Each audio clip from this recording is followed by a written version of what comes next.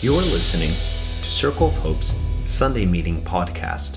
This talk was given at 2212 South Broad Street. For more information, visit us at circleofhope.net. In the spirit of connection this season, we're hearing from different passionate people among us who can show us how disconnected things are, like Jesus is calling them back together.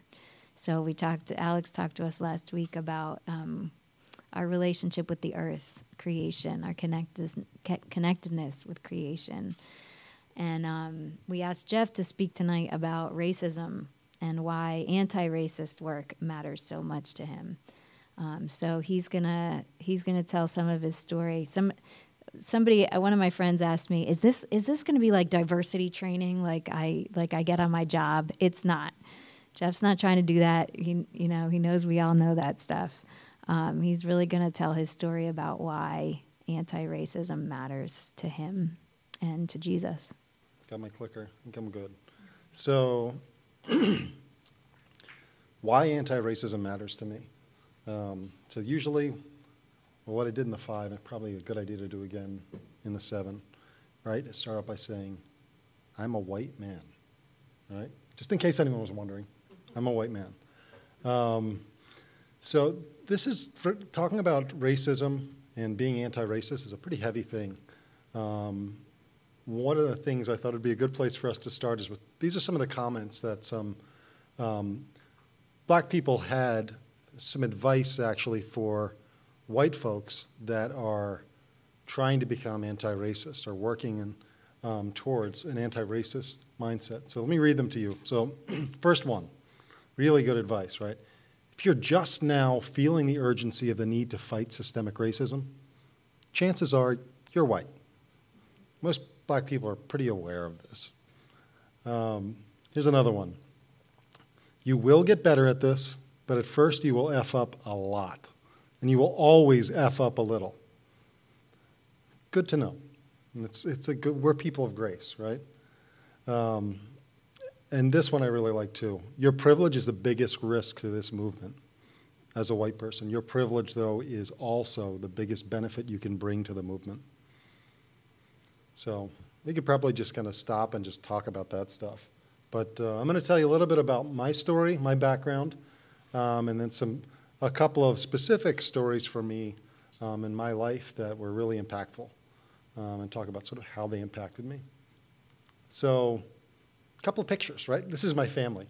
So my mom and dad and my sister. So we are the perfect little family. My mom is 100% Polish. My dad is half Swiss, half German. Swiss-German, like the Pennsylvania Dutch thing. History on both sides goes way back that we know of. There's a family Bible and some Mennonite Historic Society that goes back to like 1518. So I'm kind of as white as they come, right? I grew up in Harleysville. This is, again, super white area, by the census, it's like 92% white. I went to a Mennonite high school, like 98% white. During this time, as a kid growing up, I was in a Mennonite church, and the only black person I knew was our choir director. That was it, Ted Hughes, only guy. So I lived in this kind of this white cocoon, really, and then went to Messiah College, another very white institution. They're in probably 85 to 90% white.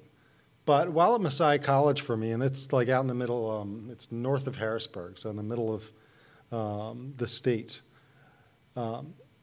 My time at Messiah was sort of the beginning of my transformation, my understanding and sort of awakening to this idea of white privilege and the difference between individual racism and systemic racism. And one of the ways it started for me was just a relationship. One of my best friends, my roommate, Chris Tassi, is a Haitian guy. We played soccer together. And he, very patient with me, but really in a lot of different social situations would sort of point out these things to me. He's we'd be at restaurants, we went together, we wouldn't get served as quickly. And, the first time, second time we go, it was like, oh, whatever, it's busy, waitress. But it gets to a point where you're just like, this is not something you could ignore or, like, explain away. But yeah, I think for me it starts with relationships. So the 3 stories. The first one happened while I was at Messiah, but at Messiah's Philly campus. So this is it's no longer open, but it was right on Temple's campus at Broad and Diamond. I did a 3-week cross-cultural experience, they called it, where I lived with an African-American family in North Philadelphia. And really, lots of different experiences I could talk about within it, but to sort of sum it up, what it ended up being was a whole collection of experiences where I was at a YMCA, and I was the only white face there. I was at a black church, and I was the only white face there. Living with a black family in North Philadelphia when I got locked out one night, and I was scared to death, and I was the only white person I saw. I actually remember, this kind of just popped right back in earlier today. I was riding a bus at like midnight, lost in the city, and someone said to me, like, you're like a white ghost. And I was just like shaking. But that sort of collection of experiences at Messiah Philly for me, what it did was, I was like traumatized by it. And I immediately went back out to my little white area again, my little white cocoon at the college, and then back to Harleysville. But what I experienced was like just for a brief moment, what it feels like to be in a minority group. But I was able to like jump right back, and part of my white privilege is I could go somewhere else. And what talking through with people, I was like, it was the first time I kind of like was sensitized to my whiteness, and that I was white and I was paying attention to it. So that's 21 years ago. And that, like I said, it was sort of an awakening for me. What that really led to was me changing majors from, psychology to social work, to going on and getting my master's in social work here at Temple, meeting Rachel, both being about social justice. It was really this life-changing path that I went on. And just feeling called to the city, that's sort of how we came to Circle, a big piece of it. So the second story I have, fast forward, now this is probably 15 years later. This is our house in Germantown, and this was another really life-altering experience for me. Essentially, I got, late one night in the winter, I got mugged. I had a guy walk up on me and pointed a gun at my head. Literally was like poking me in the head with a gun barrel. It was a black man. He was about my size, but just because of the situation and like the proximity of everything, I didn't get a look at him at all. Called the police. Police were involved, and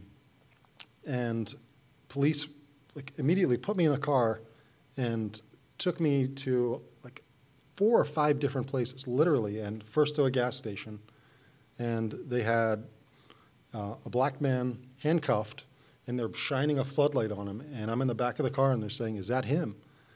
I said, "Well, I told you at the scene when I gave my report, I had no idea what this person looks like. I can tell you what the gun barrel looks like, no clue what his face looked like. He was wearing a black hoodie, that was it. And I know he was a black man, but I can't ID someone like that." They then took me to 4 other places, 4 other men in the neighborhood, handcuffed, floodlight shined on them, just because they were black, just because they were wearing a black hoodie, and they happened to be walking in that neighborhood around that time.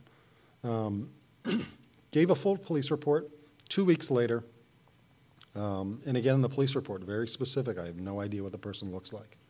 2 weeks later, detectives come to our house, are in our kitchen, and lay out a bunch of mugshots, and say to me, can you identify the person that pulled this gun on you? And I just said, I don't know if you did you read the report?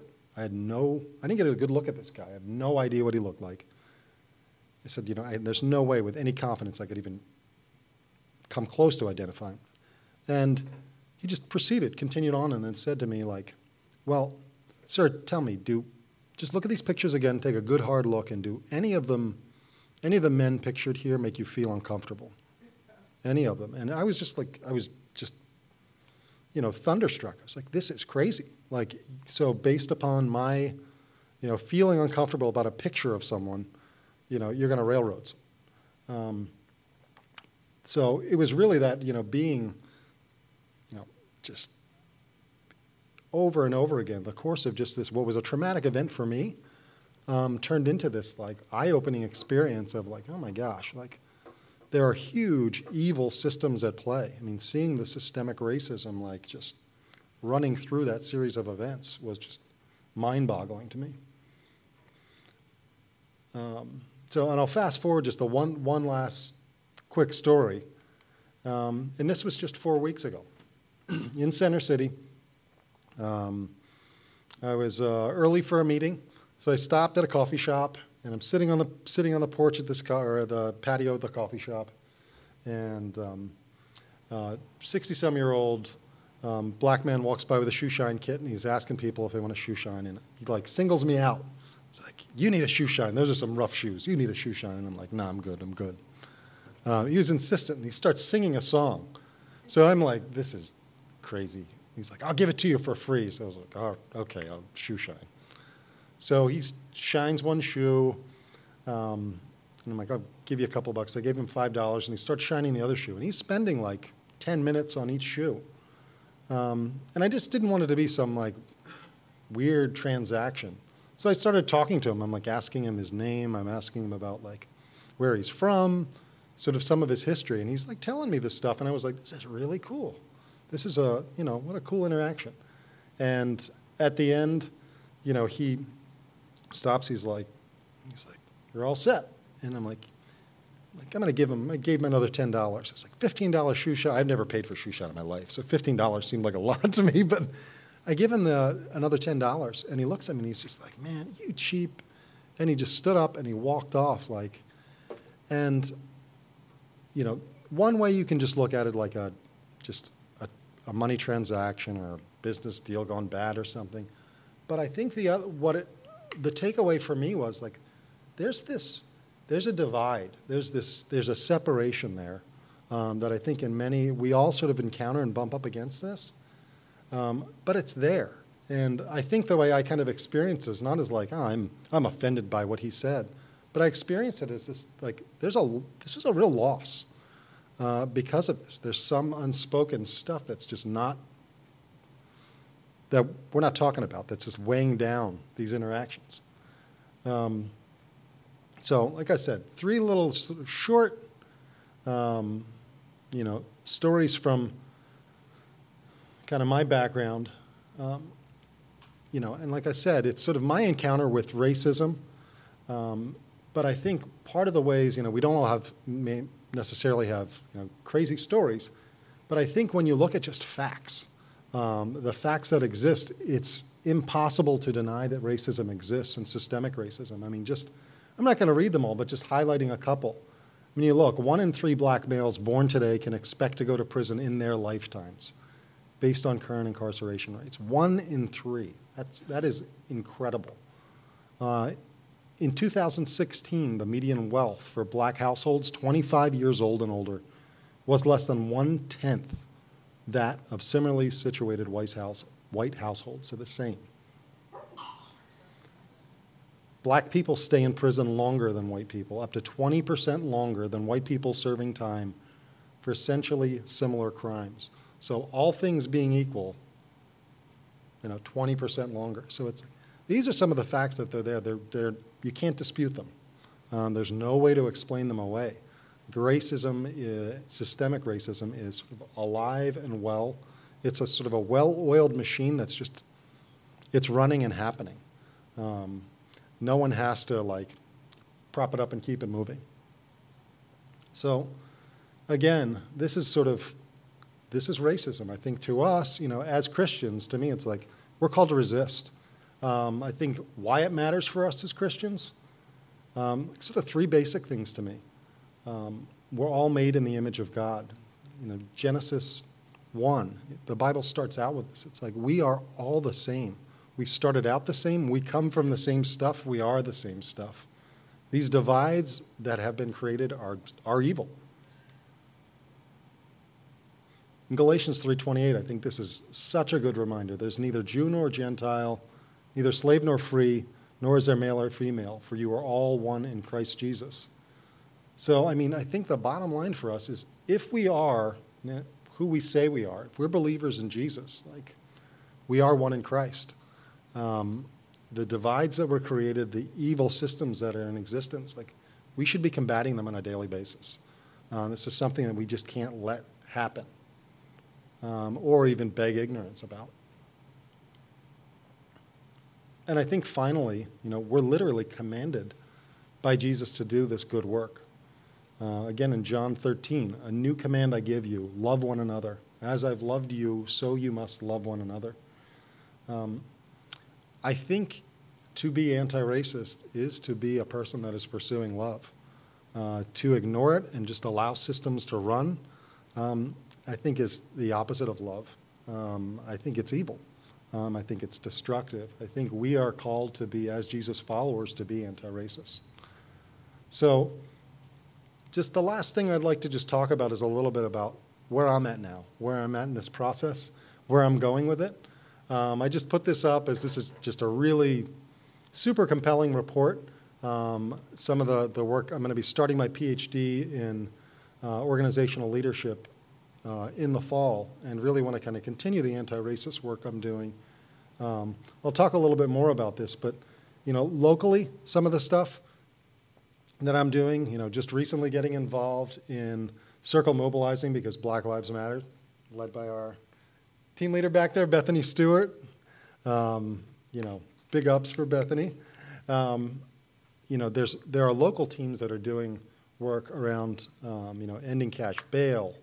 There's so many good ways to be involved. So in terms of what I'm doing, like with this program I'm starting, is really looking to see, like, if we were to advance racial equality, what would that look like from an economic perspective? So I think, part of being anti-racist for us on a person-to-person level, like we can relate with people. It has to start with relationships. I can't just beat people over the head with facts. Like we need to know each other. We need to get to know each other. As a white man, I need to stop and just listen to people's stories instead of just give solutions. But for organizations, what I'm talking about here is like major corporations. Corporations don't have souls. What runs through their system is not blood, it's money. So it's really to look at corporations and say, like, to be anti-racist, what will it benefit you? You look at, one of the perfect examples of the way they monetize this is to say, like, if we were to create a system where we removed health disparities, it would create $135 billion in total economic gains per year. So it's literally monetizing this. And it's saying to corporations, it's like, what is it costing you to be racist? What is it costing you to not respond in any way? And I think, so that's the work I want to do. And I think the question sort of for all of us, and then I speak, you look in this room, predominantly white folks, right? On an individual level, like what is it costing us to not respond? To not actively love and actively be anti-racist. So that's kind of what I have in terms of a talk. I'm really interested to hear if people have questions or comments. So sort of open it up. Yeah, Kevin. Hi, I'm Kevin. I just started to show up. I actually have talks about this type of stuff daily. This is what most of my friends are black. Mm-hmm. I can really count on one hand how many white friends I have. I feel like because this is really a hot topic to touch. Mm. You know what I mean? And I think the approach with it, like when I talk to my black and Hispanic friends about it, is that I don't sugarcoat it when we talk about it, you know what I mean? I personally have been a victim of racial discrimination. The cops look at me the same exact way they would look at a black or Latino in the hood. I have definitely had my life in danger because I am white in certain areas. And I feel like it plays both sides of the fence. And I think that, on a personal level, I choose not to be for it nor against it. I just separate myself from the whole thing and just look at it as like, if you're cool, you're cool. You know what I mean? In the beginning when you said the privilege, you know what I mean? Like that never really sat well with me. Whenever I heard white privilege, it's like, I was never in the least bit. You know what I mean? I come from a very poor family, you know? And I think that's a form of racism to assume. You know what I mean? Like that if I'm white, I'm privileged. You know what I mean? And, I just feel like I don't like any of it. I don't like any of it. I feel like the enemy's here to divide. Do you know what I mean? That's a form of division in every sense of the word, and the government uses it as a form of division to divide us, and everything around this topic is meant to divide us. You know what I mean? And guys like you and guys like me who are trying to bring the kind of like just, I think the end result wouldn't so much to be equality, just forget the whole thing ever happened. And let's just start fresh from a point where we can grow as a community. You know what I mean? Rather than, something else. I never owned a slave. You know what I mean? I never, and I've never done anything that's been, you know what I mean? I feel like almost holding me accountable. You know what I mean? When this topic comes. Yeah, so I mean, one, I think, thanks for sharing. And I think we want to honor everyone's experience. One of the distinctions I would make, though, is like we're talking about things on a system level. It's really hard not to talk about things on just an individual level. Like I can tell you when I got held up like that, I was really angry, and I was angry at that guy. I mean, extremely angry. But that was sort of an individual act of violence. Part of what I think, and I think this is long and continues to be my struggle as a white man, is to say, I'm part of a bigger thing, this bigger collective, and it's part of a system thing. I think you can, and again, as a white man, be against racism, but not feel like you're being victimized yourself in some way. But I think it is, and someone mentioned it in the 5 o'clock talk, where it's like this, and you said it yourself, Kevin. It's like we need to be not about dividing. We need to be about being sort of bringing together and allowing healing to take place. But part of that just has to be acknowledging what's happening right now, what happened in the past, and also what's happening right now. So. I think one of the, growing up in a similar place that you grew up, one of the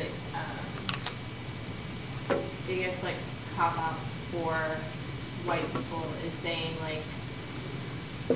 I don't see it. I don't see privilege, I don't see color. I'm just kind of, sorry, going back to what you were saying, I'm separate from it. And that in itself is privilege. That you can say, I'm separate from this. I'm gonna just not engage in this, because for Black people and Hispanic people who are literally dying because of their race, they don't really have that option to say, yeah, I'm good. I'm not gonna engage in this divisiveness or whatever. And so I think I hear that a lot in people who want to take a passive stance on it and saying, I just don't want to be involved in this. I don't see this, I don't hear this, and that's their privilege, because they don't have to be. Because it doesn't, their life isn't negatively affected by that. I don't know. But I think that's one of those big ones when people say, I'm not racist, I don't see color, I don't, but the reality, and I don't engage in that, in anti-racism, because I'm just not going to touch it. And that's just propagating more white privilege. That's a good point. Thanks. Louis? Yeah, I had a similar experience to you. I got held up back in 2010 by like 2 guys in hoodies, and I saw, it was nighttime, and they were hiding their faces. I could tell what they generally looked like. I saw they looked like, but even if I got a good look at their face, I wouldn't remember it. I was too much like panic and shock. Like you'd see something, whatever. And, I just kind of handed over my stuff, called the cops, and then I was shocked at how they were riding me around the neighborhood trying to. Does that look like them? Does that look like them? Or them? Because it's two people. And I was like, I didn't even care. I was like, I don't care about. I just want like my stuff back. And I wanted to magically find the exact person. And that's kind of a panic mindset.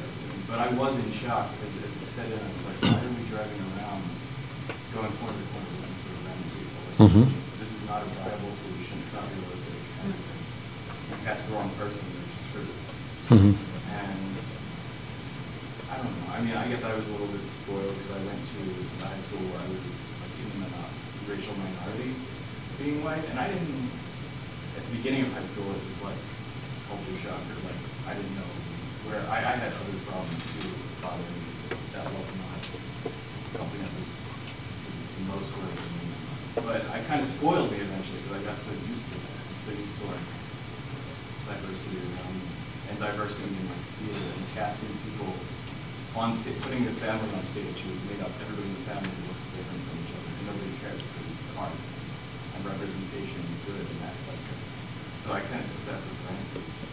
But I don't know if it's more shocking to see that, like driving around the neighborhood or looking at those pictures, does that scare you? Does that scare you? And just jumping into the movie. I don't know if it's more shocking for someone who's already accustomed to diversity around it, diverse people living around people who look different than you, or I don't know if it would be like more shocking to you because of your like. Interesting. We may need to talk more. I said we may need to talk more. Yeah, but it's shocking. It should be shocking nonetheless. If it isn't, that's a big problem. Being desensitized, not seeing people as individuals or as human. Yeah. What's that? Bethany, I can't see you behind the column. I just wanted to acknowledge like one more part of talking about anti-racism is that like racism isn't just a black-white binary. I think it has the like most extensive history. It has really established the systems of systemic racism and classism in America and like systemic poverty.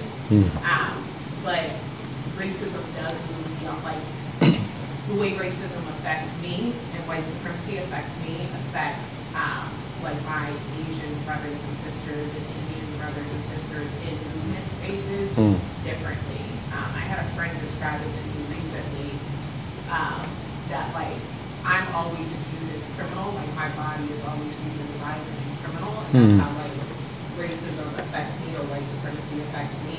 But for him as an Asian man, his body is always viewed as foreign and never belonging.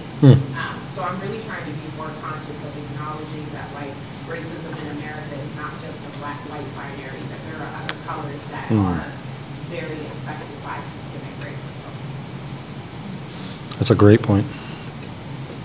Yeah, go ahead. I was wondering if you could comment on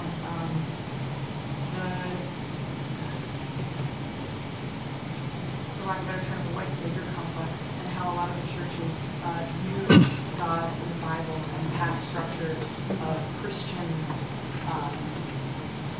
hierarchies to justify their racism. I'm feeling that personally at the moment with my parents who work overseas and justify their racism, right?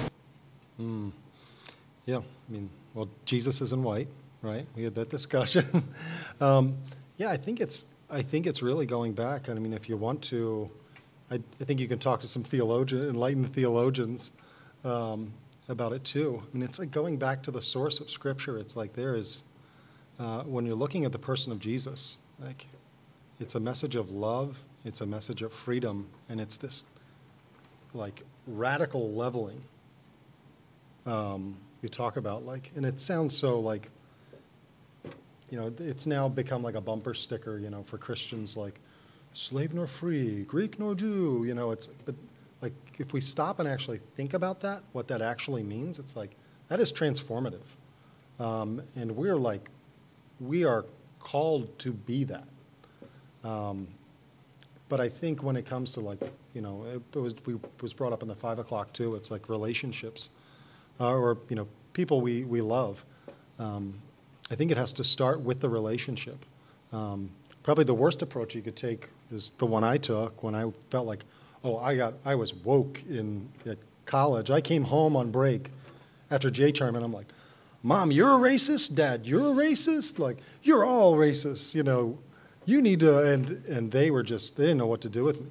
But we just, we've had like subsequent conversations, but I think it's like this, it has to be sort of a slow, for some people, like, different generations, a slow getting there with them. Even for me in college, like what it took was my Haitian roommate, who was my best friend. Like, I didn't believe him. I didn't trust him. I had to like live with him and like experience this sort of by proxy. That's what it took for me to believe one of my best friends. Like, that's crazy. But I mean, I think that's how difficult it can be, and I think in many ways, and I know it's a little deep. Plus, in many ways, it's like I don't know why the stakes are so high. Just to have, when we have a group get together and like Jesus isn't white, the comment section blows up. It's like, was this even a thing? Whoever said Jesus was white? But every stained glass window you see, every, Bible storybook, he is. So, but that's a tough one. I don't have an exact solution for sure. I suggest the color Compromise by DeMartis Reform, which gives a really good history of the violence that the church inflicted on specifically black bodies in America. It gives like a little, it talks a little bit about mission work as well. Sorry, yeah. I'm writing it down. Compromise by Jamar Tisby, Jemar Tisby, Tisby.